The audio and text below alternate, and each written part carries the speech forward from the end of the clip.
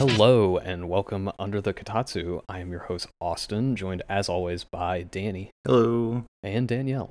Hey nerds.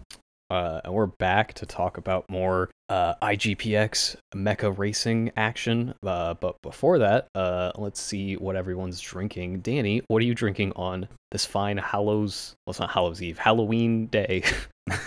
I'm having some coffee with milk and sugar, and then because I use a mocha pot, it doesn't make a big amount. So when I run out of that, which should be very soon, I'm going to switch over to some Gatorade because I got my booster COVID shot on Friday, and I was expecting to be omega sick, and it actually hasn't really hit me. So I'd gotten Gatorade to try to keep my electrolytes up while I was sick, but didn't really have that issue. So I'm just trying to burn through this Gatorade. Never a bad idea to keep your electrolytes up. Is it at least like a Halloween appropriate color, like an orange Gatorade or green Gatorade? It's yellow. It's lemon lime. So if you told me it was reanimator fluid, I would believe you. Okay. Well, yellow's on the candy corn, so it's an official Halloween flag color. That's true. Danielle, what are you drinking? I have a black coffee and a pre-made quote-unquote peach parfait breakfast smoothie that is acting as my breakfast for the day. I just did not get enough sleep last night. Oh, God. Fair enough. It is hard to do that most days. I'm doing my usual, drinking black coffee. I meant to, you can look it up real quick, but I meant to at least say where I got the coffee from and that kind of thing. But maybe come back to me later if I can not look it up. Oh, I'm drinking Eternal Flame, a roast by Gimme Coffee. I think they're out in New York. It's very good. Oh, okay. I really like it. Yeah, I think I've gotten coffee from them before, and yeah, they were good. I think so too, because the packaging looks familiar, and I don't remember necessarily loving whatever the other thing I got from them was. But this is really good. I look forward to drinking it. But enough of that. We're here to talk about sick mechs on high-speed track. So we'll just dive into that. I felt fancy this time around and wrote out actual episodes descriptions, so you don't have to listen to me struggle to remember what 3 plot details happened in each episode. That's not to slight on the show. I adore that it's simple in plot. But anyway, so the first episode we watched is episode 14, A New Challenge. It's a new year and a new season. Team Satomi need to prove their rookie season wasn't just a fluke and really make a name for themselves. Newcomers Team White Snow have won the IG2 championship last year and have replaced Team Black Egg in the IG1 this season. So rip Team Black Egg. During the preseason gala, some teams take their chance to size up the competition, while Team White Snow plays nice with Team Satomi. Reasserting themselves as each other's rivals, Cunningham and Takeshi have yet another fake sword fight outside on the balcony. Team Satomi has their first race this season against Team Edgeray. Although Takeshi goes into the race cool and level-headed, a coordinated attack from Edgeray has him completely shaken, while Liz ends up being the one to think fast and help Takeshi out of Edgeray's trap, despite being visibly nervous, even before the start of the race. And then this episode ends kind of halfway through the race. A lot of these will do that. But what did y'all think of episode 14? Very good. They start the season off strong. There's a lot of things to like in that gala scene. Little details, like one I noted was so Fontaine and Takeshi are still an item, and I think Takeshi's out of his whatever drink he's drinking. It looks like orange soda. And Fontaine offers him another glass, and he reaches for it, and she pulls it away, and they're chasing each other, and she's like, "Oh, you're too slow." And I noticed, I don't know if it's just a quirk of the animation or what, but later in the scene when you see them again, the drink is at a noticeably lower level, implying that she's just spilling it all over the place, which I think is great. And then everything with Cunningham, and then the changing of the dynamic where, and this is something that keeps going on, Takeshi thinking he's all cool and hot shit, and I'm the number one star at this point. I'm the most important thing on the team, and him kind of getting brought back down to size several times in the coming episodes, but starting here where he just absolutely gets demolished by Edred. Yeah, this will be a running theme for most of these episodes we watched, but I like how shitty Takeshi is this season. He's shitty in a good way, where it's just like snap out of it, stop being a baby. It's good. What do y'all think of White Snow, the new team this season? I honestly think they're a lot more compelling antagonists than Valshine are. Like, nothing against Valshine, but Valshine is just Cunningham being like, yeah, I'm good at racing, I'll show you. But White Snow actually, like, I don't know, feels like they're dangerous in a different way. Yeah. Makes the episodes more compelling. I like that they're just straight up villains. Like, they're like, we'll get into it, but like, they hack and they cheat and all this other stuff, and it's like, oh yeah, they're just like I mean, it doesn't help that they have like this weird like kind of clown aesthetic where they've all got like diamonds like tattoos on them, and some of their outfits are a little bit jester like in kind of like a fashion way, not like a literal wearing a jester clothing, but it's like, yeah, they're the Joker this season. they're Batman's arch nemesis. Yeah, it was pushing a little bit. I generally prefer like team drama, like Takeshi being a spoiled baby, and then Liz and Amy trying to like, you know, rein him in and also dealing with their stuff. So I was a little off put. I liked it is jumping ahead a little bit. I liked with when they were racing White Snow and they did like the puppeteering shit. I was a little on the fence about the hacking thing. I was like, okay, you know, I don't know that I needed this right now, but I do like the kind of villain aesthetic. I like that the short girl, there's the one with long hair, this Max? I think that's that sounds right. I like that she's like the Uber hacker. Is she voiced by Rei Ayanami? No, I thought so too, but I don't. Oh. I think she's the one of the three of them. She's the one I don't have notes about, like what she voiced in other anime. Like she'd done other stuff, but nothing that jumped out to me as like, oh, that's exciting enough to talk about it. But I also had to pause and be like, is that Rei? That's not. The questions I had were, is the long-haired girl, she sounded like either My Valentine, or she sounded like My Valentine to me, and then the guy either sounded like James from Pokemon or Pegasus, and I couldn't peg which. So you are right. Judy is her name, is voiced by Megan Hollingshead, who voices My Valentine. I thought it was, and if I probably like, I heard her say one line and was like, oh my god, is that this person? Looked it up and realized it was My Valentine. Had I listened longer, I probably would have picked up My Valentine, but my initial thought was, oh my god, is that Ritsuko from Evangelion?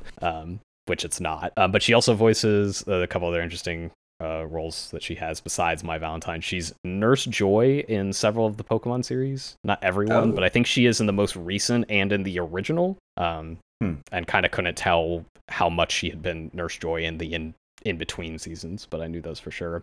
And she's Shizune in Naruto. And then unfortunately I thought this too and was also convinced like, oh, that's definitely James / Pegasus, who I think are the same voice actor. Maybe I'm wrong about that, but it's neither, even if they are different people. Zanuck is voiced by Doug Erholtz, who voices Kisuke Urahawa in Bleach, which we unfortunately didn't get to in the 3 episodes of Bleach we watched, but he's a fun character. Voices Azuma in Naruto, who is a favorite. Polnareff in the JoJo's Bizarre Adventure dub. Which I didn't watch that show dubbed, but I have seen clips of the dub. The dub does seem quite good from what I've seen. And then also voices Inspector Zenigata in various Lupin things. Not every single Lupin thing, but it seems like most of the recent stuff he's Zenigata in, which is cool. Interesting. Yeah. I was sold on it being Rei Ayanami. Man. Yeah, she does. She is definitely doing that voice, and Zanuck is definitely doing like I would not be surprised. He was like, yeah, I was trying to channel my inner Pegasus, you know.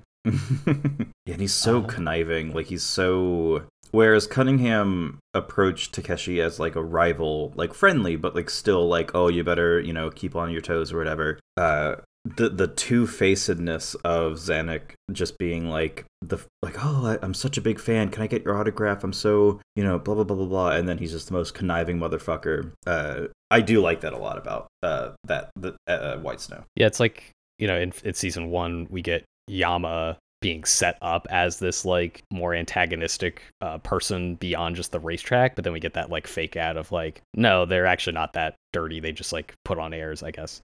Whereas like this time around, Team White Snow is that they are like doing everything to win, and being manipulative outside the track. Which I guess maybe, I don't know if this comes up, but we were wondering like who actually put in the like military grade parasite mech in that one episode. Maybe it was White Snow. Who knows? Maybe they would do that. I'm trying to remember what else happens at the gala. Why does the lights go out? The lights go out at one point. Oh, it's like, I think it's like just like a dramatic moment for White Snow, right? Because that's the moment where you think like Xanax about to like pull some shit with Takeshi, and then he's actually like, "Would you mind signing my card?" Right. I also think like the lights go out and they pull up like curtains and reveal that they're sitting in a giant like aquarium room. I think is what happens there.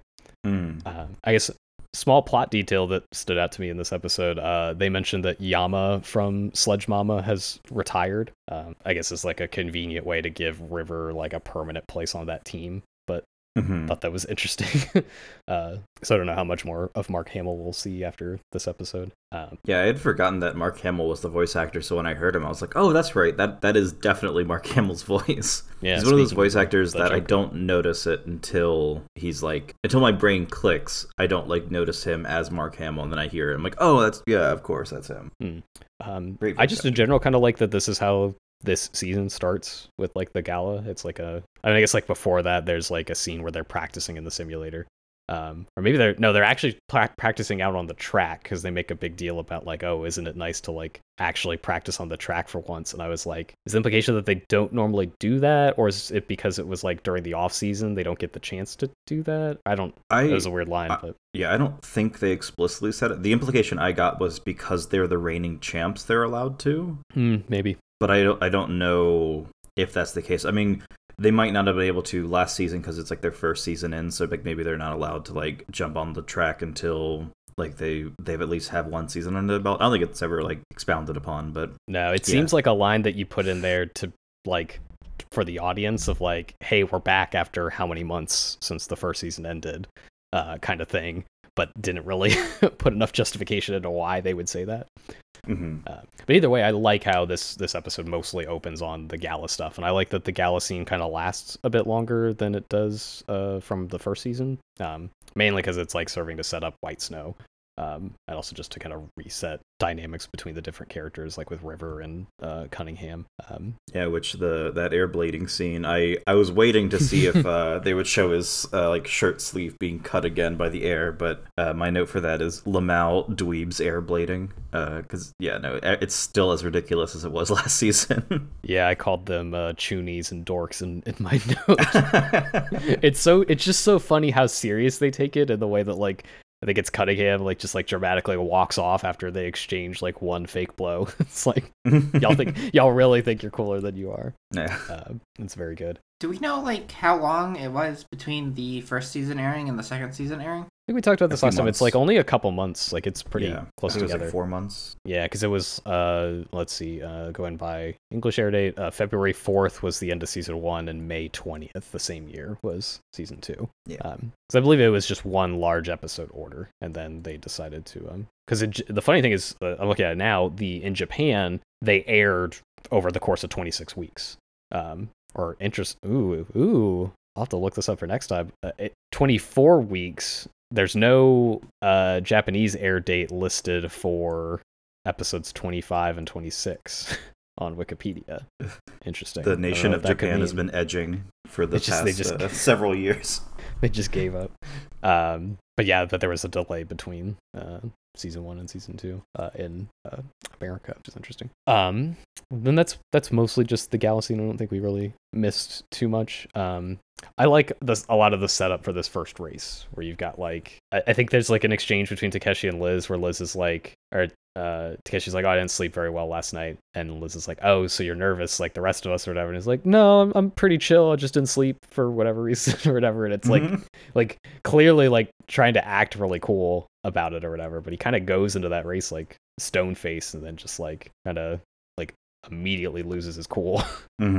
Yeah, importantly, we find out that the game that he plays, because I don't remember why he starts playing. He something upsets him, and like you see him, it cuts to him like playing on the game, and his sister's like, "Oh, like you're playing the game still, or you're playing a game again." It's called Watch World. Don't know why.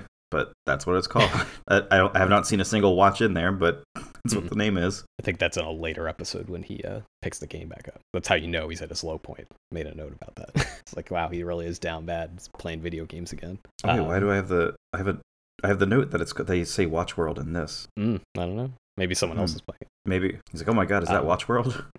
I also like Liz being like the most like visibly nervous before this race, even though she ultimately like kind of has her shit way more together than Takeshi. It's just kind of like this like being nervous is ultimately like a good thing, and she's able to like capitalize off those nerves, whereas because like Takeshi goes in like trying to like feel nothing, he just gets destroyed the second something starts going wrong. The Edge Raid people, do we meet them in this episode? I mean they have the race. The girl in Edge Raid is like the horniest person on earth. She has a line that I like, which is like, I don't know, she uses some kind of words that I'm like, maybe don't phrase it that way, where I think she's like, oh, Takeshi would be so yummy if he had more piercings. Some piercings, yeah. It's like the way she phrases it is a little awkward. Goth girl. But yes, I'm here for like it. that. I like that a lot. It's just whatever word she uses, like maybe you don't say it that way, but yes, he could use some more piercings. That was good. I like, Edge Raid is the team that has a dog on their team, so we get a little bit more back and forth between Sola the dog and Luca the cat in this episode and next episode too. I have some quote or a quote from next episode about Luca and Sola. Do they mention in this episode? Because just to remind myself, this is like they start the race in this episode, right? Yes. Yep. Okay. Mm-hmm. Do they mention the fact that they have like the new OS in this episode, or is that brought up next episode? I think they bring it up this episode. I think that's like at the beginning when they're like doing the test run around the track. They also mentioned something about like testing out the new OS or something. Yeah, so there is a new OS. They don't really say why they needed new OS, but they just, I don't know, you just need to upgrade to Windows 11 sometimes. I don't know, but that's going to be a major plot point in the next episode. But yeah, it's a point of contention that who knows is this OS stable or not. I think that's all I got for this one. I thought it was like a solid setup to the season. I watched this episode and was like pretty excited to watch the rest of the episodes. Does anyone else got anything more to add? Like that's mostly my general opinion on all the episodes in this entire batch. Is like, yeah, pretty solid. I don't know if it's just me. I might just be like engaging the show a bit differently than y'all, but I'm just like, yeah, this is solid.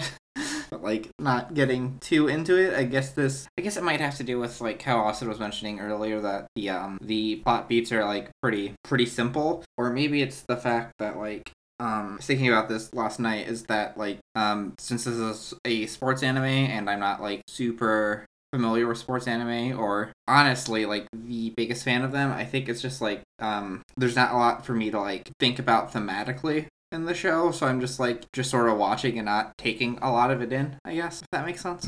Yeah, I think that's fair. I think if I were to recommend this show to people, it would largely be couched in like, do you like sports anime tropes or just like sports tropes in general, I guess, and also like how cool do you think the mechs and animation in the show look, because that's definitely a huge part of the appeal for me. Because definitely it's not like, like I don't worry going into these episodes we record of like, oh, I'm not gonna have anything to talk about, but watching the episodes I do kind of go like, there's definitely not a lot of meat on these bones in the way that like we didn't like it, but there's definitely meat on East of Eden or Eden of the East's bones in a way, like there was a lot to chew on there, whereas this it is just kind of like, hey, the mechs are sick, and hey, isn't it great when Takashi's a fucking loser and someone has to snap him out of it. But it's definitely not like, especially for mecha fiction, like not super deep. I do like, we talked about it last time, there's a lot of weird stuff on the fringe of the show that almost feels like it was like concepted and then thrown out, but like kind of like whatever the fuck is going on with the fact that like the city is like in the middle of like a barren wasteland and stuff like that, and just like the kind of weird like particular version of capitalist society this series seems to take place in, and like it's not explored enough for me to have like one take on it another, other than it's just kind of like a benign representation of a capitalist society. But it's like, you could make a show that's got a lot more thematic like meat on its bones than this show does. Like the roots are there. They just didn't water them, I guess. I'm mixing all my metaphors, but it's fair. That's fine. Well, I agree with that. They bring some things in with like the character moments. Like in the next episode, they kind of explore more about Liz being an orphan and like what that entails. Again, like what you said, I don't think that they are making a stance necessarily, or I don't think that they're doing some well-researched opinionating on the state of like children in orphanages and foster care and all that. They're not like making a statement, but there is stuff to extract from that, I guess. It's just like when the bulk of an episode is the mech race, or in this case, like they have like the introductory, gossiping at the gala or whatever. There's really all you get is just that. It's only later, because I think some of these episodes really did have a lot to kind of chew into, like especially with Liz and all that.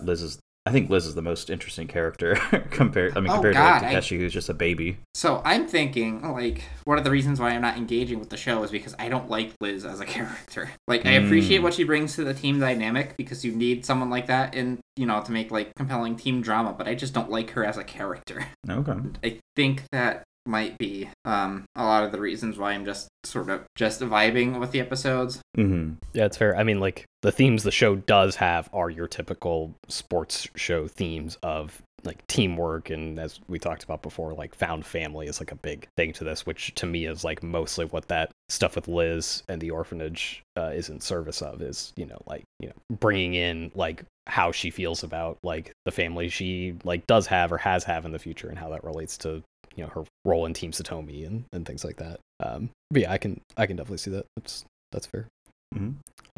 Well, let's move on to the next episode, just to kind of continue, because some of the stuff comes out in the next episode, I think. Episode 15 is called Feeling Lost. As Team Edge Raid continues to put up a hard fight, things get even worse when Takeshi shuts down, having been hacked by Team White Snow, unbeknownst to Satomi. Before things could get too bad, Luke is able to communicate with his mech's OS in the same way he communicates with Amy to get Takeshi up and running again, giving Team Satomi a chance to make a break for the finish line, barely winning the race.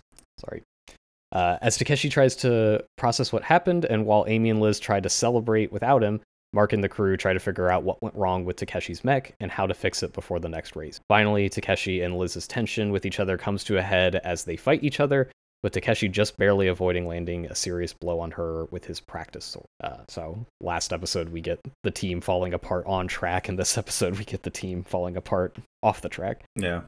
But and not just like the team, like the mech trio, but also like when the OS is being hacked by White Snow, again, they're like, oh my god, is it the new OS? Like, the new OS should have so many redundancies, like what the fuck's going on? And Miss Satomi is like yelling at Mark, like, what the hell's going on? Like, why can't you fix it? And Mark basically tells her to fuck off. Like, he just like snaps at her in a way that he hasn't done before. Like, hey, I'm doing my best. Like, fucking leave me alone kind of thing. So, and she backs off because, she's like, okay, yeah, I gotta let him do his thing. But everyone is kind of thrown into a panic because Takeshi was already breaking formation and doing his own thing, and then his mech just kind of shuts down, and Edge Raid is just like beating the shit out of all of them, because they have like these like rings that they keep hooking people on, like onto their mechs and like dragging them down and whatever, because they win the race. But I think Tom Kenny even says like, wow, they really took a number out on their mechs. Like, they are absolutely demolished. Yeah, I think like by the time they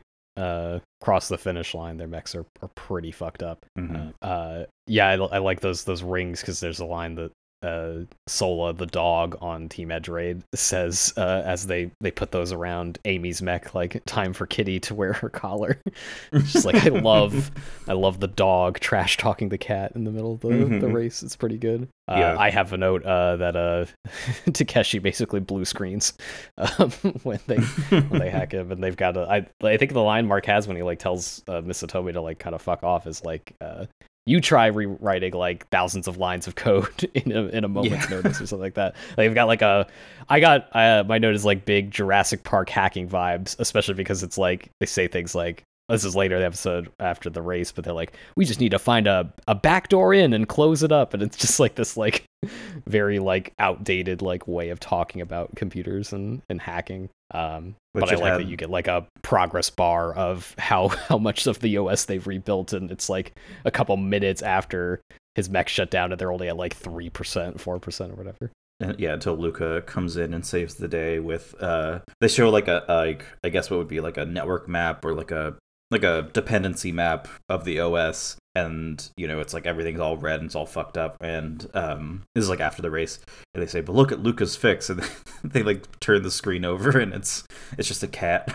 It's like, oh, thank you, Luca. Yeah, you saved the day. It's very good. But yeah, no, it's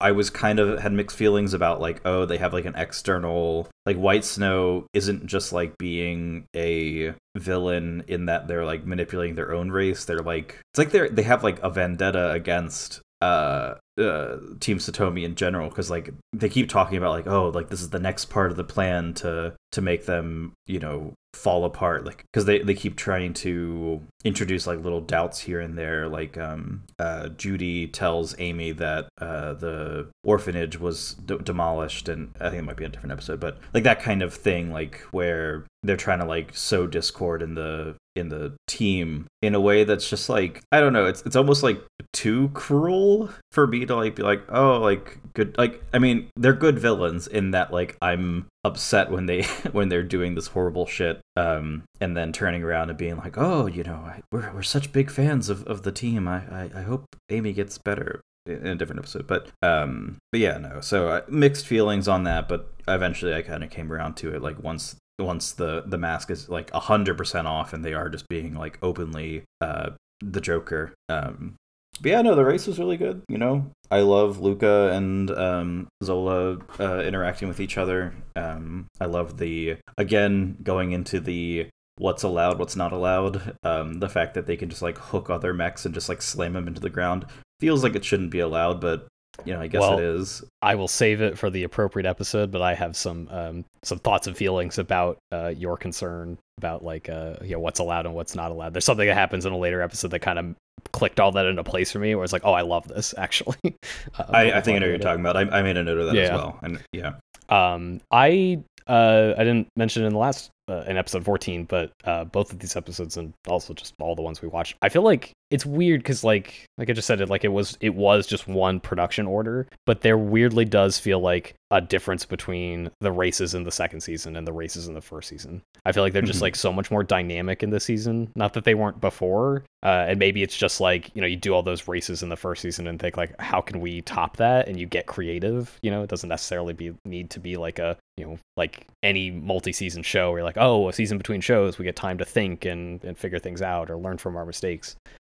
Like that can still happen within one production. But it was just interesting to me how much more dynamic this stuff felt. Like there's they do in the last episode, they do like a slingshot maneuver that ends up failing, right? But I think it's like incredibly sick, and like the way it's like animated and the camera work and all is really good. And then this episode we get one of the Edge Raid guys like Spider-Man web slinging around the track, and we get a POV shot of him doing that. It's so cool. Like this is what I mean. It's like, is there a whole lot of thematic bones to the show? No, but does the mech go Spider-Man around the track? Yes, he fucking does. Well, is this also the episode where he says like, oh, time for you to take the long way, and he like nudges Liz on they show that there's like a split track apparently, and one's the long way and one's the short way, and so Takeshi's getting his shit kicked in, and then Liz like jumps from one track onto the other and like body slams to free Takeshi, which you would think that's like, hey, you're not allowed to just fucking jump from one part of the track to another, but I guess you can. Same way that you wouldn't think you could Spider-Man jump, but yeah, no, it's the race is this one again. Like what's allowed, what's not allowed. They do kind of bring it into focus later, but it is very, very fun to see like, oh, they just got a spider. Can't get over the fact that they Spider-Man. It's better to just not think about the rules unless the rules are specifically brought up by the characters during the race. Yeah. Well, I think in universe, I think that's also the the IGPX rule deciding body's approach as well. But we'll get to that. Well, I mean, like, in real racing, a lot of it is somebody will figure out something that gives them a large advantage, and then next year it'll get banned. Like, I think, like, in the 70s, someone had the bright idea to put a fucking vacuum under their car to, make turning better, and that got banned, like, super fucking quick. Yeah. I feel like the approach to that stuff is either, like, it gets banned or just everybody starts doing it and it evens out like the advantage it had. Mm-hmm. Yeah, and now there's I don't watch NASCAR, but I know that there used to be able to like undertake people. So like if you're going around the track, like there's like you could like go under the track essentially and then like come back around. Like if you're being boxed that way, you could do that. But now they have like a yellow line rule where if you cross that yellow line, like you lose points or something like that, or get like DQ'd. I don't remember, but it's like a big controversial rule. I don't know too much about the sport, but I know of that. Yeah, no, there's a lot to like in this episode. So they show more of Takeshi off the track in his like disguise where he's just wearing sunglasses. I noticed that his cargo pants definitely, they have like lines on the bottom and they're definitely like zip off cargo pants. Like 100% zip off cargo pants. Hell yeah. But he never zips them off. He never zips them off. He just thinks the zippers look cool. Yeah. At like Nomura. Zippers and belts.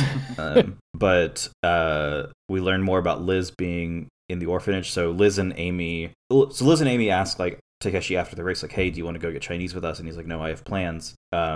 And his plans are to go hang out with Fontaine, I believe. And that's when she's like, you're being a big baby. I'm not going to hang out with you for the time being or something like that. But, importantly, Luca also asks Takeshi to hang out and he says no, like, what an asshole. Yeah, what an asshole. Unbelievable. But Liz, they go to like what looks like a dim sum place and she orders like a shitload of food and Amy's like, oh, you can eat that much? And Liz is like, oh, maybe I'm just kind of compensating for, growing up in an orphanage where, I didn't have much food and blah, blah, blah. And I made the note of, oh, is Liz that shitty character from Madoka? Which I know is not that limiting. The one with the red hair. The apple girl. Kyoko? Oh. Yeah. I was like, oh, it's her, which, thinking of Madoka, gave me psychic damage. But Amy also has the weird line of, because Liz is talking about her life in the orphanage or something like that, and Liz says, or Amy says something to the effect of, I kind of envy you because you're at the orphanage. There's a context to it, but I just love that. I kind of envy your life at the orphanage. Yeah, because she is immediately like, I envy you because it seems like you had like a family that was there for you. Yeah, but still, it's like, Amy, read the room. You're missing the most important part of the scene, which is that Amy is carrying Luca around in a cat bag. And I have in my notes in all caps, Luca in a cat bag, Luca in a cat bag. It's very good. There's some really good Luca shots in these series of episodes of just like Luca in the mech or just Luca like chilling out. Shout outs to Luca. Yeah, going back to something you said, it was either last episode or the one before that, where it's like the show makes it very deliberately obvious that Amy respects Luca as like a sentient being, as like an equal. Like it's not like, oh, this is my pet Luca. It's like, oh, this is my friend who can talk to me because they have nanobots or something. Yeah, nanomachines. Nanomachines, son. Who can also repair mech OSs. Which they said something that threw me off. Amy says to Mark, like, hey, can you give me full control of the mech? Luca needs to try to fix it. Or something like that. And it made me go like, wait, does she not already have full control of the mech? Like, I guess they have like, it's like a co-pilot. I mean, I know they're like a co-pilot, but I thought like Luca was there for like strategizing or something, but apparently they have like joint control over the mech, maybe? They talk about this in the episode where they really like talk about the like specifics of the connection they have, that they are essentially like co-piloting the mech and that like they both have like a degree of control over it. Mm-hmm. Is this the episode where they're doing the button thing? No. Okay, never mind. Okay. I like in this episode that like Takeshi's mech, like Luca's able to like restart his mech, but by the end of the race it's like inoperable again. and I guess because it's inoperable and they have no other way of getting it back to like their like headquarters or whatever, they have to helivac it into the mech bay. It was very cool. Like which the mech bay is like something out of fucking Evangelion, because it's like this like huge shaft underground. Like it's not like, oh, this is our hangar that we would keep like airplanes in, but it's like for mechs. It's like, no, it's like a tunnel shaft underground, which I think is a very nice kind of world building thing. Why is it there? I don't. Maybe it's like in the same reason you would keep something secret like behind a safe or something like that. I don't know, but I just love that image of like, oh yeah, we gotta helicopter it in to the secret underground Satomi base. I think that's all I mean, other than, and we see it a couple more times, so less fun, I guess, but we're back at Fontine's private table at her high-class French restaurant at the end of this episode. Oh, one other note I do have, because y'all don't get to hear these, is Peter Cullen's next time on for this one. He has a line, he goes, it's like Team White Snow knows all their moves before they make them. That's bad. It's like, yeah, you're right, Peter. That is bad. Yeah, thank you, Peter. It's interesting. I had been skipping the next time on because I'm just gonna watch the next episode. But I think I was like washing a dish or something like that, and the next time on came on, and on my totally legitimate copy that I'm watching, despite it being the dub, the next time on is in Japanese. Kind of did we not talk about this in a previous episode? Because there's a reason for that. We did. Oh yeah. My brain forgot. Short answer is it's because those next time ons were only ever in the Japanese broadcast version. So when Discotech put together this like English dub of the Japanese broadcast version, they did not have any English audio for those scenes. So it has to be in Japanese. That makes sense. Okay. Well, anything else before we move on? Nope. Cool. Episode 16 is called Vulnerable Mind. Team Satomi is still off their game after the last race. Takeshi refuses to accept any fault, blaming Liz instead. Liz is dealing with some personal problems and is on edge with Takeshi, while Amy is stressed worrying about the two of them. Andre has devised a new training program to get them to prepare a new strategy against White Snow and to help them work together as a team better. After talking to from Liz at the start of the race, Takeshi and Team Satomi are ready to launch their coordinated attack against White Snow's forward, Zanuck, but Zanuck easily shakes it off to the surprise of Team Satomi, who is unaware that they were hacked the night before by White Snow. Having dodged their big attack, it's White Snow's turn to go into the offense.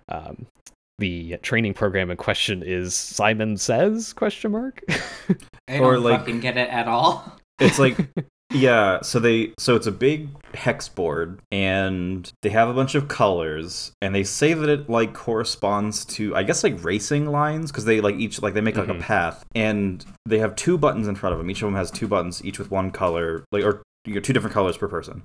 And yeah, the implication is that they like hit each one to like make a path through. Doesn't make any fucking sense, because like the paths on the screen are all like one color. Like, you know, this is the blue path, the yellow path, whatever. It doesn't make any fucking sense. It's just, and they're like, let's see if we can get it down to under 2 seconds, like basically hitting like hundreds of button presses in under 2 seconds or something. And Amy starts with like, you know, she gets like a shitload of them wrong, and it's like over 5 seconds or something like that. And then I think she like goes, I don't remember where she goes, but she leaves the room, and then Takeshi's being like a huge asshole about it. And then she comes in and asks Liz for help, and Liz, you know, tells her like, oh, think of everything as one thing, like the console, you, and the screen, all as one thing. Like, don't think of them separately. And that's the secret to cracking the code, I guess, somehow. And yeah, somehow that means that they now are ready to go against White Snow. It's a little goofy, but like the way it's deployed, it's like the specifics of this thing don't matter. I get like what they're training for, which is like, you know, like recognizing patterns and like knowing plays essentially. But it is very weird. I do like the animation really sells the fact that early on Liz and Takeshi are really getting it, where you look at them pressing the buttons and they're like definitely like they've got the pattern memorized. They're doing like right, left, right, and all that. And then you could tell with Amy, she's like left, right, left, right, and like is like clearly just doesn't have the rhythm down at first. I thought that was like good little bit of animation. My read on it is not that like Liz being like, oh, you got to think of it all as one thing is what like helps her figure it out. I think like the reason she's not doing well in the first place is because she's like worried about the team. And I think there's like she overhears the two of them like worrying about her being able to keep up, and Takeshi being a little mean about it, and Liz being like, hey, if you got something to fucking say to her, say it to her face. And then that's when she comes back in, and like the vibe is a little bit different, and that's why like Liz is like, hey, let me give you some advice. And like I don't think it's the advice necessarily that like helps her win out, but it's like, you know, kind of like the improved mood that kind of makes her worry a little bit less and is able to focus more, was kind of my read on it. Yeah, definitely see that. Yeah, because Takeshi like is like yeah, like they're worried, like what if she can't keep up, and Takeshi says something like we always have to plan around her, or something like that. Like, you know, this is always happens, and we always like figure out a way to work around her. And it's like that's such a mean thing to say to someone or about someone. Like we work around our team member. Like, bad boy Takeshi. My note for this episode is we're entering big baby Takeshi mode, because he's winning these races, but he's still just being such a big baby. Like, I don't know, like I like that it creates dramatic tension, but as a character I was getting more and more frustrated with it, where it's like, Takeshi, stop being such a like jerk. Like, he's not just being a baby where he's like sulking. He's not like Shinji, who's just like, you know, shutting down, like blue screening all the time. He's just being like actively mean and hostile to people, and like blowing off practices and blah blah blah blah, because he like thinks he's like king shit. And so, yeah, it was a little frustrating, a few of these episodes, and then they kind of click back. I feel like they resolve a lot of it off screen, but whatever. We'll get into that I think one of the next few episodes. But yeah, no, it's it was a little frustrating seeing Takeshi being so like openly a jerk, especially when Liz and Amy have like these really like heartfelt meetings with each other, like discussing life in an orphanage and the meaning of family and so on and so forth. Oh, I like it because he's an asshole. Because like that's compelling in and of itself. It's like, you know, it's enjoyable to have that tension of like dude, fucking get over yourself. Like, you are not going to win this by yourself. You cannot be this big of an asshole to your teammates. Like, if you're worried about not winning, the problem starts with you, my guy. Like, all that stuff's real compelling to me. Yeah, I should be more clear. I am praising the show when I say that I was getting frustrated, because like they absolutely intended for him to come across as not in the right, and being a jerk, and being like, me being frustrated was not like me being frustrated at the show. I was like, come on, Takeshi, get your head out of your ass. Like, let's fucking do it. Like, in a different show, I could definitely see like this big baby, you know, head up his ass kind of thing being frustrating on the show front, where I don't want to watch the show anymore. But for this, I absolutely was like, come on, Takeshi, like have the moment of realization where you don't have to be a jerk anymore, kind of thing. And you know, because there is such that tension, especially when it's like kind of juxtaposed against Amy and Liz's and Luca's relationship getting more and more strong. And then of course the show punishes Takeshi for being such a big asshole with later on with him and his relationship. So the show gets it, but I was just sitting there like, come on, Takeshi, you big baby, like, do something. Yeah. I do like once Amy gets the Simon Says thing down, we get like a shot of her like pressing the buttons in rhythm, and she's like extremely happy about it. And I just have a note of Amy, the joyous gamer. You know what it reminded me of, for some reason, not necessarily in like, I don't know why, it's just like a weird association. It reminded me of the Evangelion episode where Shinji and Asuka have to dance. Yeah, the dance episode. For some reason, like just the rhythm kind of thing, and like the okay, now I can click into it kind of thing gave me that vibe. I always like any kind of training episode in the sports anime where the training is like not necessarily like a direct skill in the sport. You know, like I like the idea of like Mark wheeling out these Simon Says machines as like, we're doing something a little bit different this I think that stuff is fun, in the same way that like the dance stuff in Evangelion is like, that's one of the best episodes of that show, because it is just like fun what they do. We get some good Amy cross Liz shipping moments in this episode. Again, as you're saying, like Liz and Amy are really like, you know, furthering their relationship with one another, while Takeshi is like being self-isolating and being a baby. And we get a moment where like Amy's saying something heartfelt to Liz and how much like she means to her as a team member before the race, but she does it like pressed face to face, and I was like, God, if only the show were written by queer people, this would be so good. Yeah, I'd like the to ship make lives alive in my heart. I'd like to make a call out and a I'm beseeching the listener here. Please send us your shipping fan art for IGPX. Stop making Madoka fan art. Send me your Amy X Liz fan art, please. Yeah, no, I'd rather have the Madoka fan art. Okay, but what if Amy and Liz and they're magical girls and they're also God. And Luca's there? And Luca doesn't Luca- have to do anything. Luca's like Cuba. No, No, but it's like not a edgy magical girl show. Luca's just the mascot character. Yeah. We get a really interesting shot leading up to the race that I don't think we've gotten a shot like this before, where we see Takeshi like get inside of his cockpit, and then we see the cockpit get inside of the mech.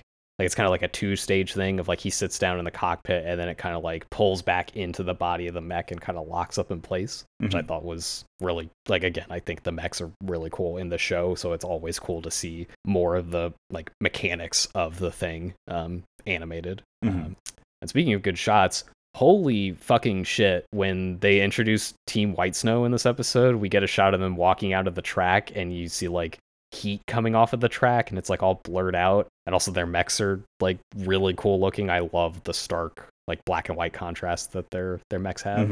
Like one of those things where it's like I saw it and then I remembered like seeing that shot for the first time and thinking like, God, the show is so fucking cool.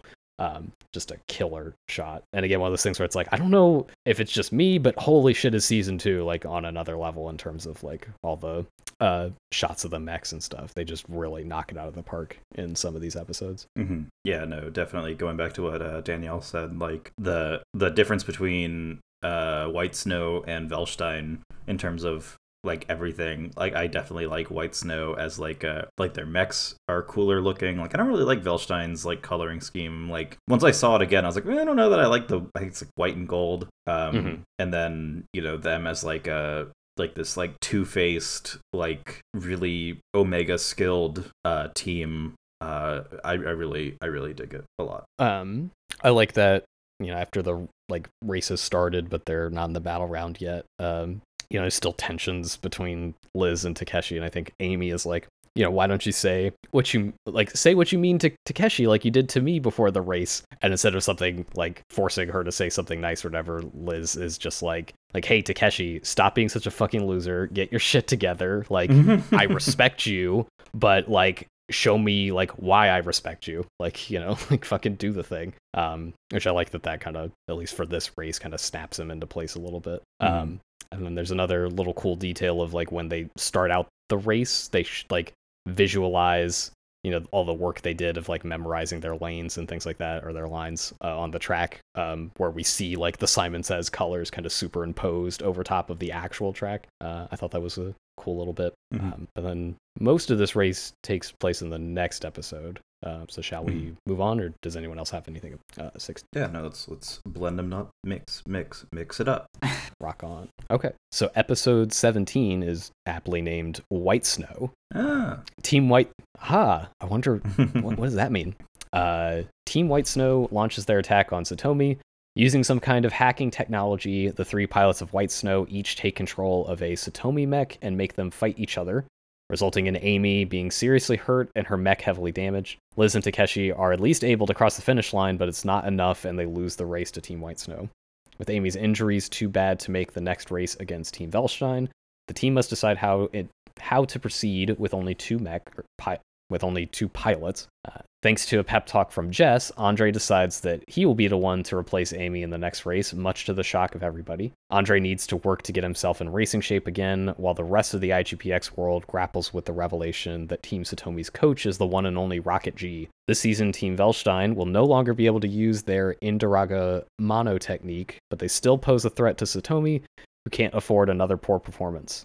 As the Wraith enters the battle round, it becomes clear that Team Velshine plans to focus on Andre to see if he's still got what it takes. That's kind of where this episode ends. So yeah, the big thing to talk about with this one is the fact that the IGPX League, or whatever governing body, I guess the word licensing board comes up in this episode, so maybe that's them.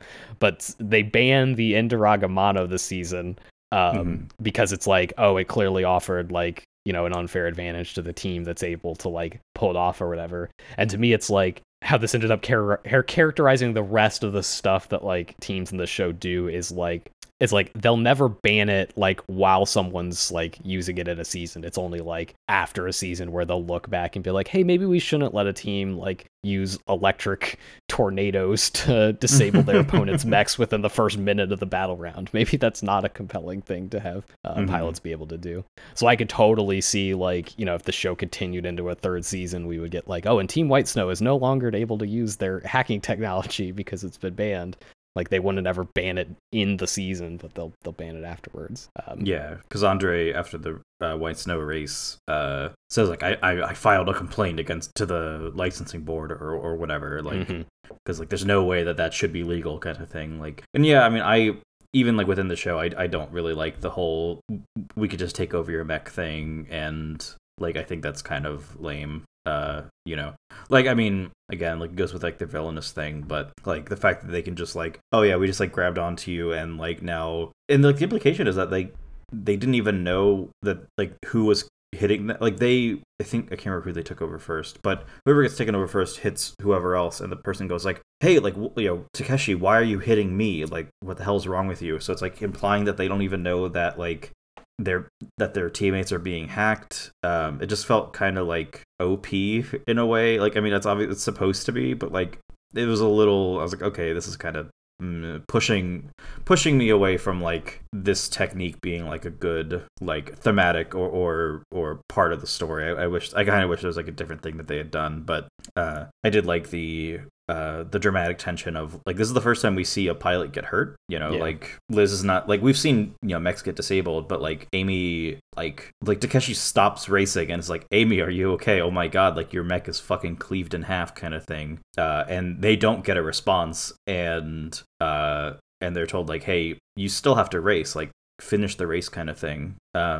It's interesting in that regard, but yeah, no, it's, yeah, I like that. I do like that the first thing that happens after the race is Andre is like, I already filed a fucking complaint. Like, this is unacceptable. Why is this like, and like, yeah, why is it allowed to even like be a thing, period? But yeah, that's dramatic. And then I also like that like Jess after the race is kind of naively like, you know, I thought these mechs were supposed to like basically be designed in a way that the pilot can't ever get hurt, and I think it's Mark that's like, if you want to hurt a mech's pilot bad enough, obviously you can. Like there's like safeguards in place, so they are made for the pilot's safety in mind. But like if you want to fuck somebody up, you can fuck somebody up in these things.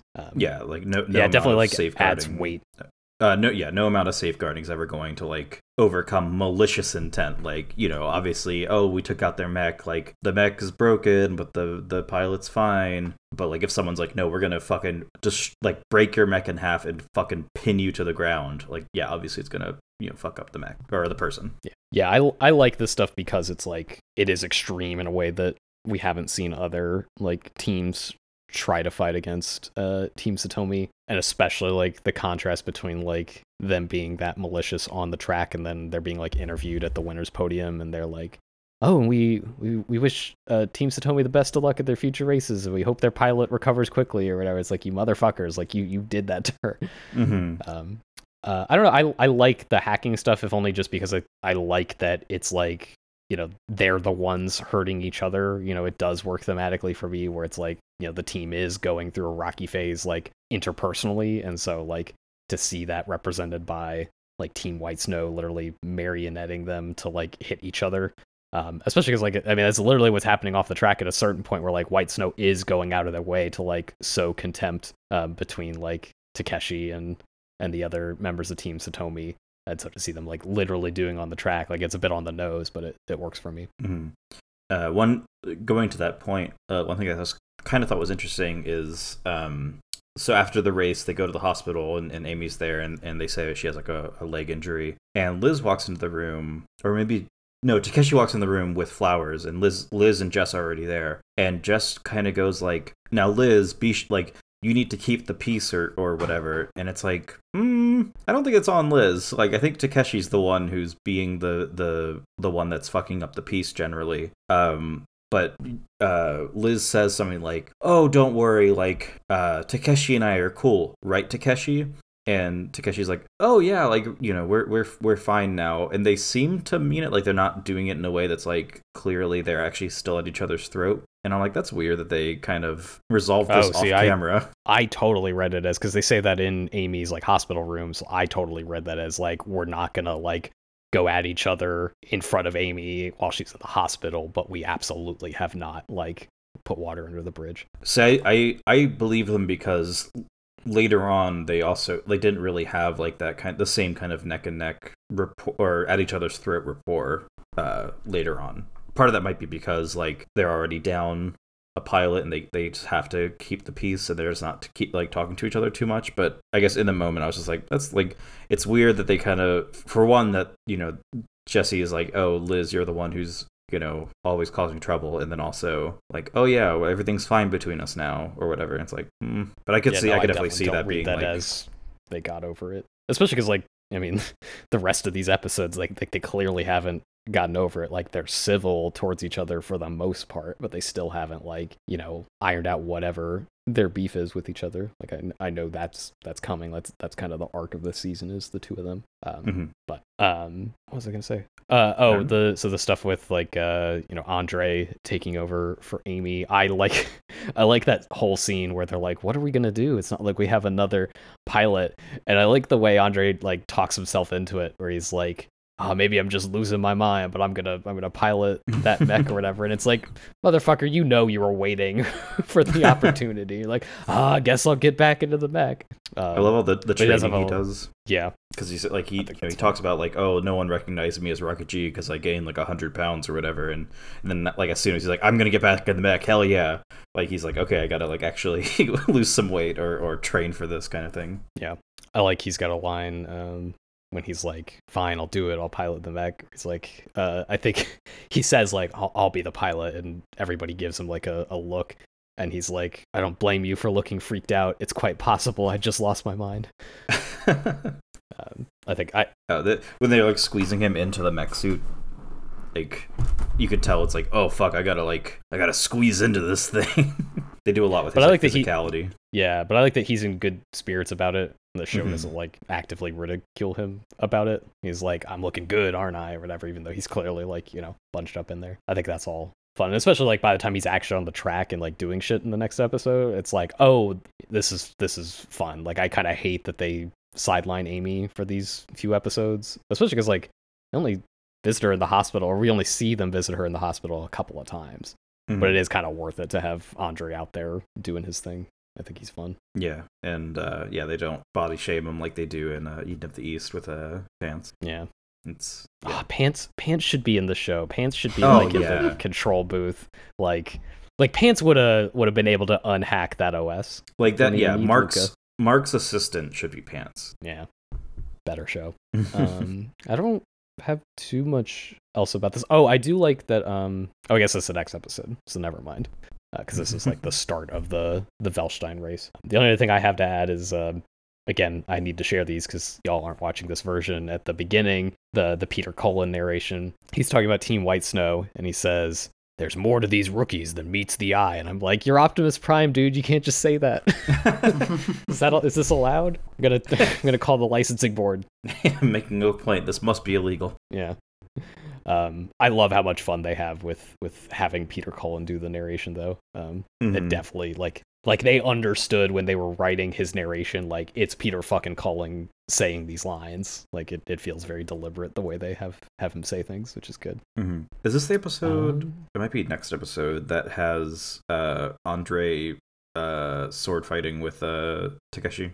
That is next up. Okay, I'll hold my tongue. I was gonna say, though, why don't we get into it then? Yeah. Episode 18 is called Puzzled. The race against Team Velstein continues, with Andre being able to hold his own despite his age. Meanwhile, Takeshi is struggling to keep up with Cunningham. As Andre lands a huge blow on Jan of Team Velstein, taking out his arm, so does Cunningham on Takeshi. As both teams pit to repair their vehicles, Velstein is able to identify Andre's boxing technique that was giving them so much trouble. Knowing this to probably be the case, Andre and Team Satomi have to come up with a new strategy if they're going to win. Andre has the three of them switch to speed mode early, leading to a tight race to the finish line. But not before Andre uses a spin attack to take out two of Velstein's pilots. Team Satomi look to have lost the race, with Cunningham in first with 15 points and Liz and Takeshi in second and third with 12 points. But miraculously, Andre is still able to reach the finish line in his heavily damaged mech to take fourth place and secure a tie. Post-race, Takeshi is feeling really sorry for himself after another poor performance. Andre, Fontaine, River, and Mark all try in their own ways to help him pick himself back up to no avail. Meanwhile, White Snow is actively trying to further tear down his psyche before the next race. So where to start with this one? Yeah, this episode fucking kicked ass. Yeah, I love that, like, so it's so funny because, like, Andre's clearly doing boxing moves. Like, he literally puts up his, like, arms, like, you know, like the pantomiming boxing movement. Mm-hmm. And I'm like, oh, this is sick. I love this. I love that he's, like, doing the 1-2 punch. He's juking him. And then we have a whole moment during where they're pitted, where Cunningham has to explain to Jan, the other Velstein member, like, he's getting you with the old 1-2 punch trick, and then proceeds to explain is like, well, you see, his first hit is slow and faint, knowing that you'll dodge it, so that way his second attack could be faster. It's like, yeah, I know what a 1-2 punch is. That's the thing. Again, it's like made for a younger audience. Yeah, I was like, it's like basic boxing things. Like, oh yeah, they're gonna fake you out and then hit you with the real thing. Like, that's like boxing 101. But I guess it's like a kids show, so I mean, whatever. But I do like it that it like characterizes Andre as like a pilot that's just like a trickster, like hee getting you with my 1-2 punch, haha, doing a spin attack. And he's clearly like having fun with it. Like, I can't remember what the context is, but my note is Lance, as in the voice actor Lance Hendrickson going, yeah, baby. I don't know what he did, but he says, yeah, baby, and I got a kick out of that. And then, like, when they're in the pit, he says, like, good news and bad news. And the good news is, oh, fuck. I think he was like, I think the good news is basically, like, we're not out of it yet, or something like that. Yeah, but, like, the bad news is he doesn't have a plan. Yeah. It's like, the bad news is I have no idea what I'm going to do now. Because I think it's like, the good news is we're holding our own, although, like, they're not going to take any more of the tricks I was using out there, so I don't have a plan. And then Liz is like, so what are we going to do about it? And he goes, well, that's the bad news. I don't have a plan. Yeah, no, it's great. Yeah, I noted this in the last episode, but it's true in this one. I love the back and forth between Liz, Takeshi, and Andre in both this episode and the next episode when they're on the track. It's a very fun like shift in the dynamic. I think it's either the end of this episode or next episode where he's like, I think it's next episode, but he's like, man, it really is bad advice for me to just tell you like, hey, go out there and win it. Like, it is kind of hard to go out there and win it, huh? It's like, yeah, no shit. The point system threw me off. So, like you said, the Cunningham gets first. He gets 15 points. And then Liz and Takeshi are second and third. Together, I think they had 13 points. It was like 7 and 6. I think they have 12. 12, okay. And then they're like, okay, there's no way that they can win. And then Andre kind of limps across the finish line and gets the last 3 points, and now it's a tie. Which makes me think, like, if you get first place, then as long as you have someone finish 4th or 5th, or 5th or 6th, you still win. Like, first place just wins. You'd have to literally have what happened this time, where they knock out the 2 other mechs. Well, this is the thing, right? Is like, I think if you got first, well, I guess that's true. Yeah. I mean, I guess that's like sort of an expected outcome with the whole combat round thing. Yeah. Well, and I think they mention like they're talking about forfeiting, and they say like, oh, I don't want to give up 10 free points to like the our biggest competitor or whatever. So maybe first place gets, maybe it's like a point proportional thing. Like, if like, oh yeah, they got 15 and you got 13 or 12, like maybe then like the points that you get for like the overall Grand Prix changes. I don't know. But yeah, I was kind of like thrown off. I was like, oh, like if you get first place, you just win. as long as any other person on your team finishes. But yeah, speaking of the other people on the team not finishing, my note for the spin attack is just holy fuck, Andre. Like, Yeah. him just wrecking those mechs and in a way that I guess is unprecedented, because afterwards there's a whole friendship ended with Takeshi moment where Cunningham is like, just so it's clear, I don't consider you a worthy rival anymore. Like, that was bullshit. You cheated, which I got a kick out of, because this is a team that had a cheating technology that was, like, or not cheating at the time, but it was banned because of how OP it was. That, and, like, we saw, like, actual legitimate cheating the last episode, but, like, Cunningham's so mad that... Yeah. that, Andre was playing dirty. I do read it a little bit as, like Cunningham's just mad that, like, they finished the way they did without, like, Takeshi actually having to put up a fight. Because, like, Cunningham's beating the shit out of him. Like, he is just, like, if they did not have Andre on the track with them, they would have lost. Like, if Andre hadn't have pulled that trick, like, they wouldn't have even tied. But it is funny that they're like, what you did out there was cheating, and it's like, excuse me, y'all are the guys with the energy tornadoes from the last season that, like, instantly win you the race. Like, yeah, that also just got banned. Yeah, and then... But yeah, I thought that was very funny. And then Takeshi goes to everyone he knows asking for help. Like, he goes to River, and River's like, I wouldn't have come out here if I knew you were gonna bitch at me, which hearing River say bitch threw me off a little bit, but then River kind of hit him with some hard truths of like, look, y'all treated me like shit when I was on Satomi, so I don't even know why I'm talking to you, but, like, you gotta stop being a big baby. And then Takeshi basically just doesn't hear what he wants to hear, so he's like complaining to Mark, and Mark blows up on him in a way that he has not done before. Mark absolutely tells him to fuck off, and then Takeshi runs away, and he's like, oh shit, maybe I was a little too harsh. Well, because Mark is like Takeshi's like being down on himself, and Mark is like, hey, don't say that about yourself, like, you're doing fine, kid, or whatever. And, like, Takeshi eggs him on to get him to be like, well, tell me what you really feel. Like, Takeshi's shouting at him, and so then Mark really is just like, you're a big baby, and you suck out there, and you're not a good teammate, and all this stuff. And then Takeshi's like, how could you say that to me? And it's like, yo, what did you want him to say? Like, yeah, that's the truth. Yeah, and then Andre just whips the shit out of him with in Aikido. Like, and he's like, oh, I'm gonna, you're not shit, Andre, blah, blah, blah. Which I love. The opening of the scene is, I think Andre's doing like push-ups. He's like, and 20, oh yeah, I did it. And then he just absolutely wipes the floor with in Aikido. Yeah. I like that also Takeshi's out on a date with Fontaine, which is more funny. Like, they're at this nice restaurant on, like, a veranda, and, like, they both got, like, what look like cups of coffee or cups of tea. Takeshi's eating a chili dog. It's like, yes, the perfect pairing. And then like Fontaine leaves because Takeshi's being a big baby, and I think she's got some, like, really, like, again, like, harsh but, like, 100% true lines of, like, like, I would, like, try to help you get out of this funk you're in, but I doubt you'd even, like, let me try or whatever, which is like, damn, go off, girl. But she leaves, and Takeshi either, like, is thinking to himself or says out loud, like, how could today go any worse? And then immediately we hear Zanuck go, oh, Takeshi! In his, like, Pegasus-ass voice, and he's at the table next to him, coincidentally. It's a very funny moment. But again, it's just, like, they're actively trying to, like, capitalize on the, like, already, like, group Discord that they've got. I guess it said Discord, and I was like, they don't have a group Discord, do they? Join the Team Satomi Discord for I don't know, for merch. Which I mean, honestly, they probably don't even need to do much.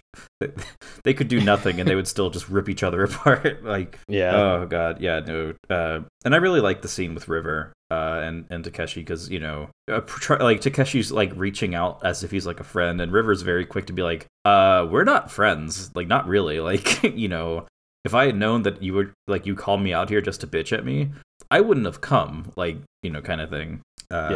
So I love that kind of, like, Takeshi's reaching out to everyone, trying to get just the answer that he wants to hear, and it's like, no, you don't deserve that answer. Like, you don't deserve someone telling you that you are hot shit and that you are doing the best you can and blah blah blah. You deserve to have everyone tell you that you're being a little shithead. Like, it's tough love, but it's something that Takeshi deeply needs at this point, is to just face himself, kind of thing. Yeah, if he were, brought up Shinji from Ava before, if he were more like that, where he was just like shutting down and like not engaging with anybody, I would just kind of be like, dear God, someone like reach a hand out to this guy. But because he is being so self-destructive, it's like, dude, I don't know what the fuck you want. Like, maybe you just need to be alone for a little bit to figure yourself out, because like expecting people to tell you the exact thing you want to hear when you're the problem is like not gonna work. Yeah, and again, drawing, I like all this stuff. Yeah, and drawing a comparison to Shinji, I think, is really apt, because Shinji is someone who is kind of forced to be an adult, like forced into burdening himself with the world, and like as a result, he kind of starts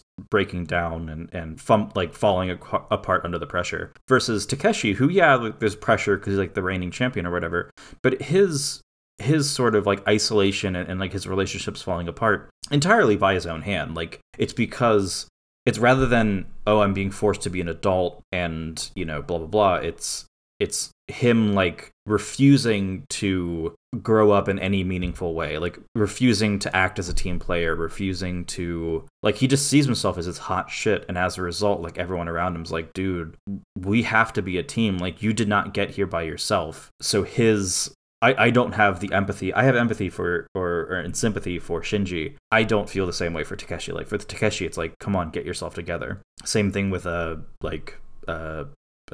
Spike from Bebop, where he's very much like kind of being just a big baby and kind of isolating himself. And everyone else is like, dude, like, we're kind of a team, like, blah, blah, blah. He's just being a big baby. So yeah, I normally don't like when characters are kind of dogpiled on, thinking to Shinji, where everyone's kind of like forcing him to be an adult, or even something like the obligatory Star Wars reference, like Anakin, everyone's kind of dogpiling on him and no one's giving him an ear to listen to him. I hate when that happens because I feel bad for the character, but with Takeshi, it's like, dude, like you literally are like the reigning champion. You have the world on a plate right now. You just need to recognize that you aren't the one who got there. Like, it's your team that got there. So yeah, and it's not for lack of like support around him. Like, he's got a very supportive team environment. It's like no one's able to help him when you're like rejecting their help. The people, like, even River in his own way is still trying to try. Like, he's like, yeah, I can't believe you brought me out here in the middle of night just so you could bitch at me. But at the same time, he's also like still there to like I think the way he says it, he's like, I'm probably not the one that needs to give you this advice because we were never friends, but like, here's what I would do, kind of thing. And then Takeshi still like doesn't take his advice. Like, it's not for lack of trying from the people around him. Yeah, big baby. I do like I didn't put it in my description, but this is also the episode where Max, the like hacker from Team White Snow, like hacks into like Takeshi's game because Takeshi's stolen his fake PSP back from his sister, and he loses to Max like pretty bad. And I'm like, yeah, that is the final nail in the coffin for you, Takeshi. Can't believe you're losing to video games. You got to get yourself together. You are sub-gamer material. Oh no. I think that's all I got, other than just to mention again, like, holy shit, that spin attack is so fucking cool. Oh my god. Especially like to kind of like talk about the animation a bit. Like, there's a really cool shot of like head on seeing all the mechs like in line in speed mode. Again, there's like heat off the track, which we see a lot in these episodes, which is a cool visual. And like Andre pulls away from the pack, and I think he's got a line that's like, "It's up to you, Takeshi, Liz," and then we see like an overhead shot of him spinning up and sparks flying, and then he just smashes into the other two mechs. It's beautiful. All right, anybody got anything else before we move on to the final episode of this batch? No. Cool. Episode 19 is called Moving On. Takeshi's self-destructive attitude reaches its peak when he decides to skip practice for a date with Fontaine, who can tell something is wrong when she notices someone's been trying to call his cell phone all day. As Miss Satomi contemplates benching Takeshi for his behavior, Liz heads out to find Takeshi, awkwardly interrupting his date with Fontaine, who seems to have just about had it with Takeshi at this point, and also realizes there's probably more to Takeshi and Liz's relationship than even he knows. After he fails to show up on time again, Satomi makes the decision to bench Takeshi, but when he comes running in late to apologize for his shitty behavior, she lets him off the hook, expecting him to prove himself out there against Team Skylark. Just before the race starts, Fontaine makes it clear to Takeshi that their relationship is over. Though things seem to be going well for Satomi early on in the race, Liz is taken out, leaving Andre and Takeshi in a 2-on-3 situation. Takeshi really has bounced back from his slump and is able to take out 2 Skylark pilots, including Fontaine, after a 1-on-1 battle over their breakup, as Fontaine realizes she cared more about him as a rival than as a boyfriend. Team Satomi takes home the much-needed win, and Takeshi and Fontaine agree to stay friends, though Takeshi is still a bit unmoored by the whole experience. Baby mode Takeshi reaches a max in this episode as he's like, you know what, I don't need to go to practice. I'm gonna go on a date with my French girlfriend. Dude continues to suck into this episode, but at least kind of gets his shit together, or starts to get his shit together by the end. Yeah, no, he's just such a fucking shit in both of his races versus Skylark. Yeah. It feels like really misogynistic. I'm like, but I wouldn't hurt a girl. I need to go easier on them because they're girls. But the thing is, like, it's only this team that he does it for, because there's women on the other teams. That's definitely the last episode. I don't think he really does. He do that this episode? Like, they kind of go all out in this episode. This episode, he doesn't have like much trouble like taking her on at all. Because I think maybe I was confusing the 2 episodes. I think he's like. I mean, I think in both the driving force is like the relationship he was just starting, and now the relationship he's just kind of ending, which, you know, kind of is unmooring him, and he's already kind of in a slump. Which I would not, if I were the person writing this, I would not have had Miss Satomi been like, I had you go in there, like, you're actually part of the team, like, you know, you can come back on the race. I would have been like, no, fuck you, Takeshi. I told you 11 o'clock. This is your last chance, and you fucked it up. Yeah, the fact that he doesn't have like a reason for why he was running late. Like, he's clearly running late. Like, he literally comes in like panting or whatever. It's like probably has an excuse or whatever. Like, I got held up at the metro or whatever, but like just kind of comes in late and doesn't explain why he's late. He just apologizes, which, like, you know, good that, and I like that he not only apologizes to like Miss Satomi, he also apologizes directly to Liz and to like the team as a whole, which I thought was like meaningful. Like, there would be a way where I would not believe his apology and be like, yeah, no, Satomi, you should just bench him, but he does come in and seems to mean it. Yeah, it's just like I guess because he was being such a shit, and then he like still on like hey, this is your last chance. If you're not there, you know, you're benched. He still is late. I'm like, but, you know. I mean, it's like earlier in this batch where they're like, I don't know, maybe we need to make Takeshi not the center or the forward. I forget what the position's called. Yeah, and it's like, they bring that up and like don't really do anything with it, and it's like, okay. Yeah, I was excited for like, oh, we're gonna make Liz the lead of the team. Like, I wanted that kind of tension where it's like, oh, Liz and Takeshi are always at each other's throat, and then Miss Satomi's like, okay, yeah, like you've proven you can't be reliable. You keep kind of doing these things, and your team have to like plan around you being a wild card. You're the defender now, or you're the midfielder now, or something like that. I wanted there to be that kind of tension of like I wanted consequences of being this horrible teammate for so long. Yeah, for sure.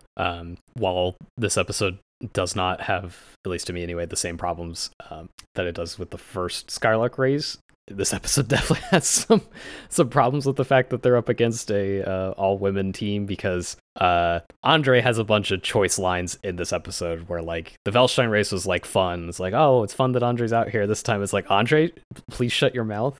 Don't say that. I think the first line I have is, he goes, never thought I'd see the day I'd be racing against girls. I'm like, dude, you coach a team where 2 of the pilots are women. Like, come on. Like, you can't start being a prude about it now.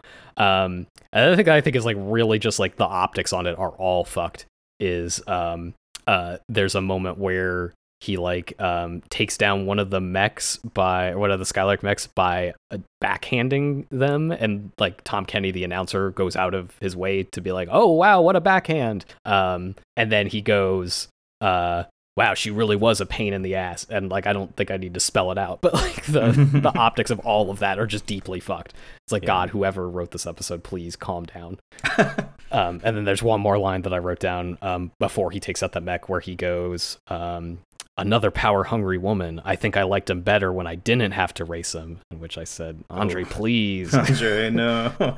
Yeah.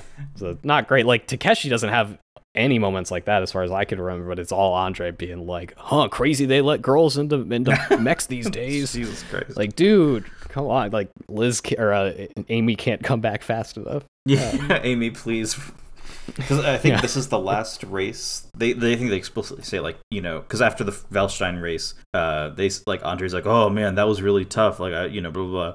And either Satomi or Mark says, like, you have to do this one more time. Like, Amy has one more race before she's ready to get back. And Andre's like, oh, don't remind me or whatever. Yeah. The as a peek ahead, the next episode is like mostly centered on like Amy coming back and having a little bit trouble kind of getting back into the swing of things. And they do the whole like, oh, has she really fully recovered or not? Is she actually ready to get back in, or is she going to get hurt going out too early? That kind of thing. Mm-hmm. I wasn't immediately clear watching through these episodes like how many races Andre was going to be in for, because I thought like, oh, it's just the one race and then Amy will be back. And then you're right, there's the line about like, oh, you got to at least do one more race. And it's like, oh, okay, I guess he's in for a little bit longer than I remembered. Oh god, I just lost my train of thought. Oh, I don't know if I mentioned this the first Skylark race, but I like that the Skylark mechs are like bunnies, or they're rabbits. Like they literally have like rabbit ears. I don't know if that just didn't stick out to me the first time around, or if I just didn't remember to write it down. But I think their mech designs are fun. Were there nighttime races this batch? This one's like kind of at night, or maybe like at like would you like dusk? Forget, like dusk or twilight. No, twilight's in the morning. Dusk is it's definitely like starting to get dark. There's a couple now. Yeah, I think the rest of the races are like all during the day this time. Yeah, so I think this one is the first one that's like nighttime. Yeah, I was thinking like maybe that's why like I didn't notice like Velstein's mech design or mech coloration not really like this batch. I didn't really love their coloration, but it might have been because it was during the day and last time it was during the night. And then this one, it's like, oh, we didn't notice the bunny ears. Maybe it's because this time it's not like night or whatever. Maybe. Yeah. Do they call Fontaine a princess, right? Yeah. Yeah. Okay. I think Jessica is the name of the character. I guess they both do, but I think Jessica's the one that like Takeshi has to get through first before he can fight Fontaine. She's like, I won't let you touch my princess. And then, I'm sure there are many heterosexual explanations for that one. Let me try to think them up. Give me 80 years. The show is definitely not written that way, but it's like there's definitely an implication of like, because she's got like the scene with Jessica in like the Skylark locker room where like Jessica's like, boy trouble. She's like, yeah, boy trouble. And I think Jessica is like, did I write it down? No, I didn't write it down, but I think they've got a line that's like, yeah, boys are never really worth the trouble or whatever, and it's like, but me, my princess, that kind of stuff. Like again, if the show were written by any queer people, it'd be better. Yeah, I mean, it's and the same thing with like the fans, like in the last batch or one before that. Like how they showed the fans, and they're all explicitly women, and they're all explicitly against Fontaine dating Takeshi. It's like, I do gotta applaud Fontaine for dumping Takeshi's ass. Yeah, no, you're worth queen. Finally, stand. Yeah, long time fucking going. I wrote down, I too would rather beat up a shitty guy than date him. When she's like, I just realized I much prefer racing against you than dating you. It's like, yep, same. Yeah, and it's set up, in real life, relationships tend not to just like, randomly happen or randomly stop or whatever. They tends to be like, reasons, obviously. And the show doesn't just go, I want to race you. I want you to be my rival, not my boyfriend. It's like they I don't want to say like drop hints because they're very kind of obvious, but like her saying like, I think we should have some distance until our next race. Like, you're being a big baby. Let's kind of back off for a little bit, and then when Takeshi's like skipping practice, and then they're getting ice cream, and Fontaine gives both of them, like Liz and Takeshi, ice cream. So it's not like you can tell she's kind of like pulling back before she actually deals like the final, hey, we're over, mon ami kind of thing, which I thought was nice. It's not just a racing thing. That's kind of like a, hey, you know what? I realize that this is probably gonna be better for us anyway, kind of.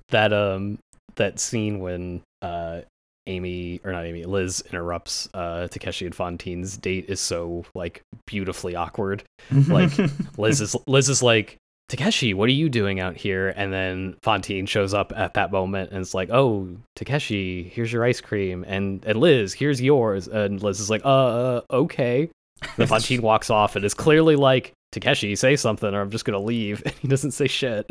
And then Liz like fumbles her ice cream and like the first of the two scoops ends up on her shoe, and then she's like dancing around, and as Takeshi walks off and she's like hopping on one foot, she just falls over on the ground.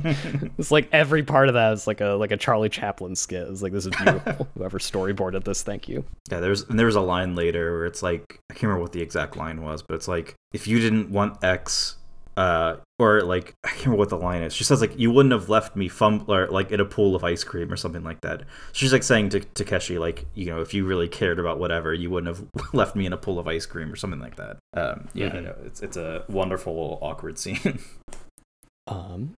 I think that's all I got on that one. Y'all got anything else about this one or any of these episodes? No, I think I jumped in way early with my overall impressions of this batch. Yeah, no, that's fair. I liked that. I think this was probably either this batch or the llast batch was my favorite batch that we've watched so far. But I gotta say, episode 5 of this batch, which was episode 18, right? Yeah.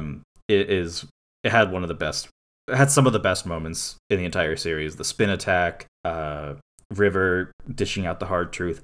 I loved Mark snapping because Mark is such a cool character. Yes. And he's like a cool level-headed guy. Like, oh, he has like cute names and like personalities for the mechs. Like, that's so cute. And for him just be like, you need to grow up, stop being a little baby, be a good teammate, and just like screaming at Takeshi, and then Takeshi runs off, and you could tell he immediately is like, oh my god, I'm so sorry, I might have gone a little harsh on him. And then it comes back in this episode too, where he's skipping, Takeshi's skipping practice, and Mark goes like, yeah, I might have gone a little hard on him, I'm really sorry, everyone. Like, he's kind of taking the blame for it, even though it's clearly not his fault. Yeah, I like Mark a lot, and like, further we've gotten into the show, the more I'm like, oh yeah, the director having Mark as his favorite character, like, I see it, like, it makes sense. I also like, like, I don't think I had a lot that I noted in my notes, but again, I like a lot of the little tiny bits of animation in the show that kind of crop up here and there that just add a lot to it. And like that moment where Mark like lets Takeshi have it, they really sell you on like, he's got like a brief moment of hesitation where he's like, I shouldn't just unload on this guy. And then he's like, you know what? Fuck it. I'm gonna tell him how I really feel. And then when he does and he realizes it goes poorly, again, it sells it like, oh man, I shouldn't have done that.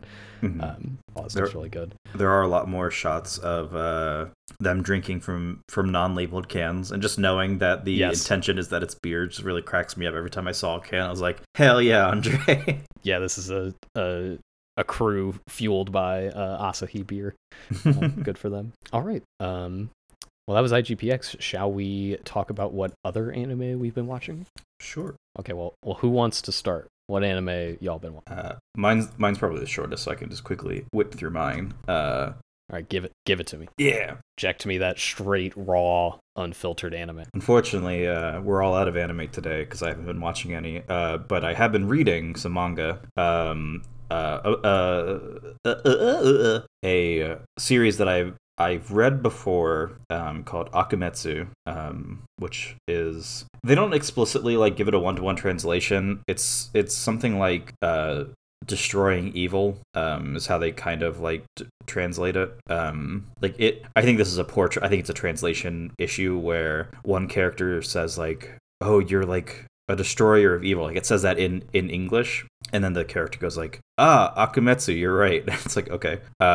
It's a interesting story about corruption in Japan, like politicians in Japan who are siphoning money off, and it's kind of like Eden in the East, where they state like, they're like, oh, Japan has a problem, like Japan is like rotting or whatever, but it actually like takes a stance as to what the problem is, and their stated view is that it's old corrupt politicians like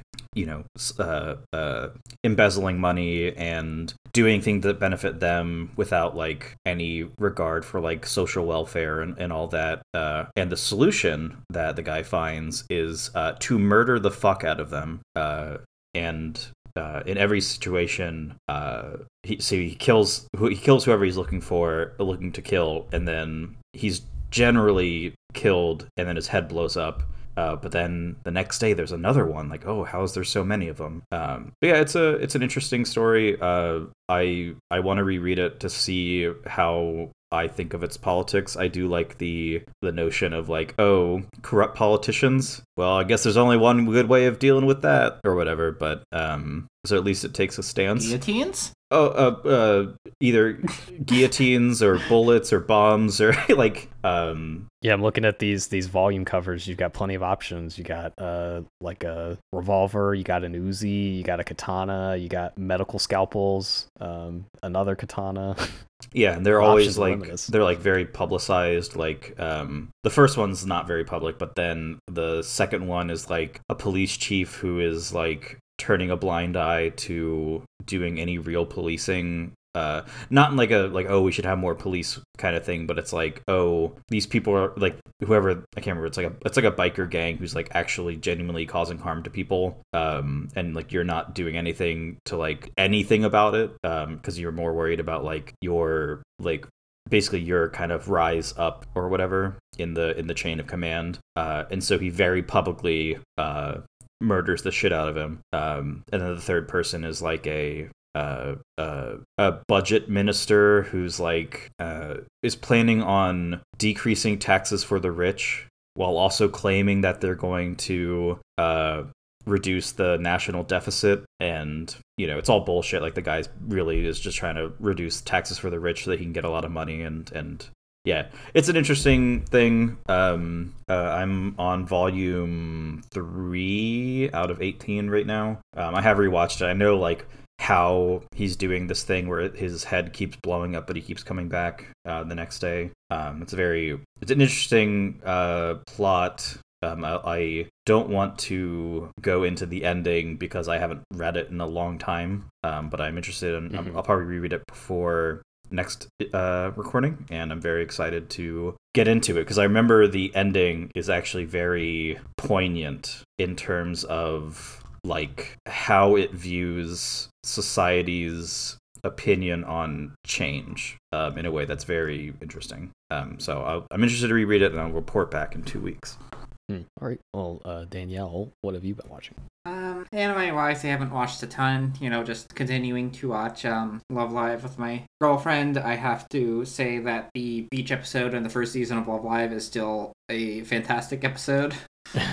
And for Ghibli, I only got around to one movie this time around, and it was Return of the Cat, which is a very, very, very, very loose sequel to Whisper of the Heart. Really, the only thing tying them together is the Baron is a character. Like, an actual character, way more of an actual character this time around. It's, for what I know, like, it started out as a film for, like, a theme park that never ended up happening. So, Ghibli basically gave their B team, be like, all right, turn this into a short so we can sell it. And then that short ended up becoming a albeit fairly short, feature film. Like, it's 75 minutes, and God, would way more Ghibli movies actually be good if they were all 75 minutes. Like fucking Pompoko, if that one was 75 minutes, that probably would have been a good movie. Yeah. It's true for all movies, especially Dune. Dune should be 75 I mean, like, minutes. Spirited Away is long, but, like, Spirited Away is still pretty good. Mm-hmm. But, yeah, I was, like, legitimately surprised how good The Cat Returns was. It had big Disney movie vibes, but, like, in a good way. Like, classic animated Disney movie vibes. Like, really, really good, actually. And, yeah, if you're looking for an underrated Ghibli movie, that's definitely one of them, because out of the ones I've seen so far, the ones I've watched for the first time and watching through all of them, this was the only one that was like, wow, that was way better than I expected. What's the next on your list? Next is Howls. Oh, okay. That'd be one I'd be interested to go back to. Don't necessarily know if it would hold up, but also I don't have the strength or the energy that you have to watch a single Ghibli movie right now in my life. But yeah, no, Cat Returns legitimately good. I mean, it might be because fucking neither Miyazaki or Takahata are involved. Yeah, sounds like the lesson is let the B team make more Ghibli movies. Yeah, no, I'm I'm not sure what the critical consensus is on it, because it's definitely one of the Ghibli movies I never hear anyone talking about. Oh yeah, for sure. But yeah, pretty good. And manga wise, I've just been trying to read through more of the Futari Bea volumes that I own, which is still just peak Yuri slice of life fluffy stuff. It's very good if you like girls being gay. It's not like they're like like officially dating, but like they're practically married type thing. And if you don't like girls being gay, stop listening to this podcast. Turn it off. Well, more importantly, why are you listening to this podcast? Yeah, I can't believe you made it this far. You put up with me this long and you're still listening? Yeah. Rethink your. I will go home and rethink my life. That's your Star Wars reference for this episode. I have been watching, as I look at my list to remember what I've been watching. The big thing is, I think it aired the day we recorded last time, or like the day before we recorded last time, but Lupin Part 6 has started. The theme for this season is it's mostly set in London, and it's like Lupin versus Sherlock Holmes. It's like a different take on Sherlock Holmes in a way that I almost wish it was just literally like Sir Arthur Conan Doyle Sherlock Holmes. I think that'd be fun too. But I like it a lot so far. It's very good. It's also like been long enough since Part 5 that I'm just like excited to watch more Lupin. And I didn't love Part 5, but I'll definitely take more Lupin over not more Lupin. So and it's good. Also, they did a episode 0 for this season, which is like the last episode that the longtime voice actor for Jigen voices the character for. It's kind of why it exists. It's like centered around him as a character. It's like an interesting plot. It's like the plot is like Jigen's basically considering like leaving the Lupin crew, and ultimately decides to stay. And so it's both like a send-off for the old voice actor while kind of like a, re-examining of the character and like kind of like, yeah, he'll live on with a different voice actor kind of thing. Like there's definitely like a meta layer to the narrative, which was fun. And so far, oh God, I always forget the name of the guy, but the guy who is voicing Jigen in Part 6 is the Japanese voice actor for Snake, amongst a billion other things. He's definitely done some Gundam roles that I can't remember off the top of my head, but like an all-time great voice actor, so he's doing a great job so far.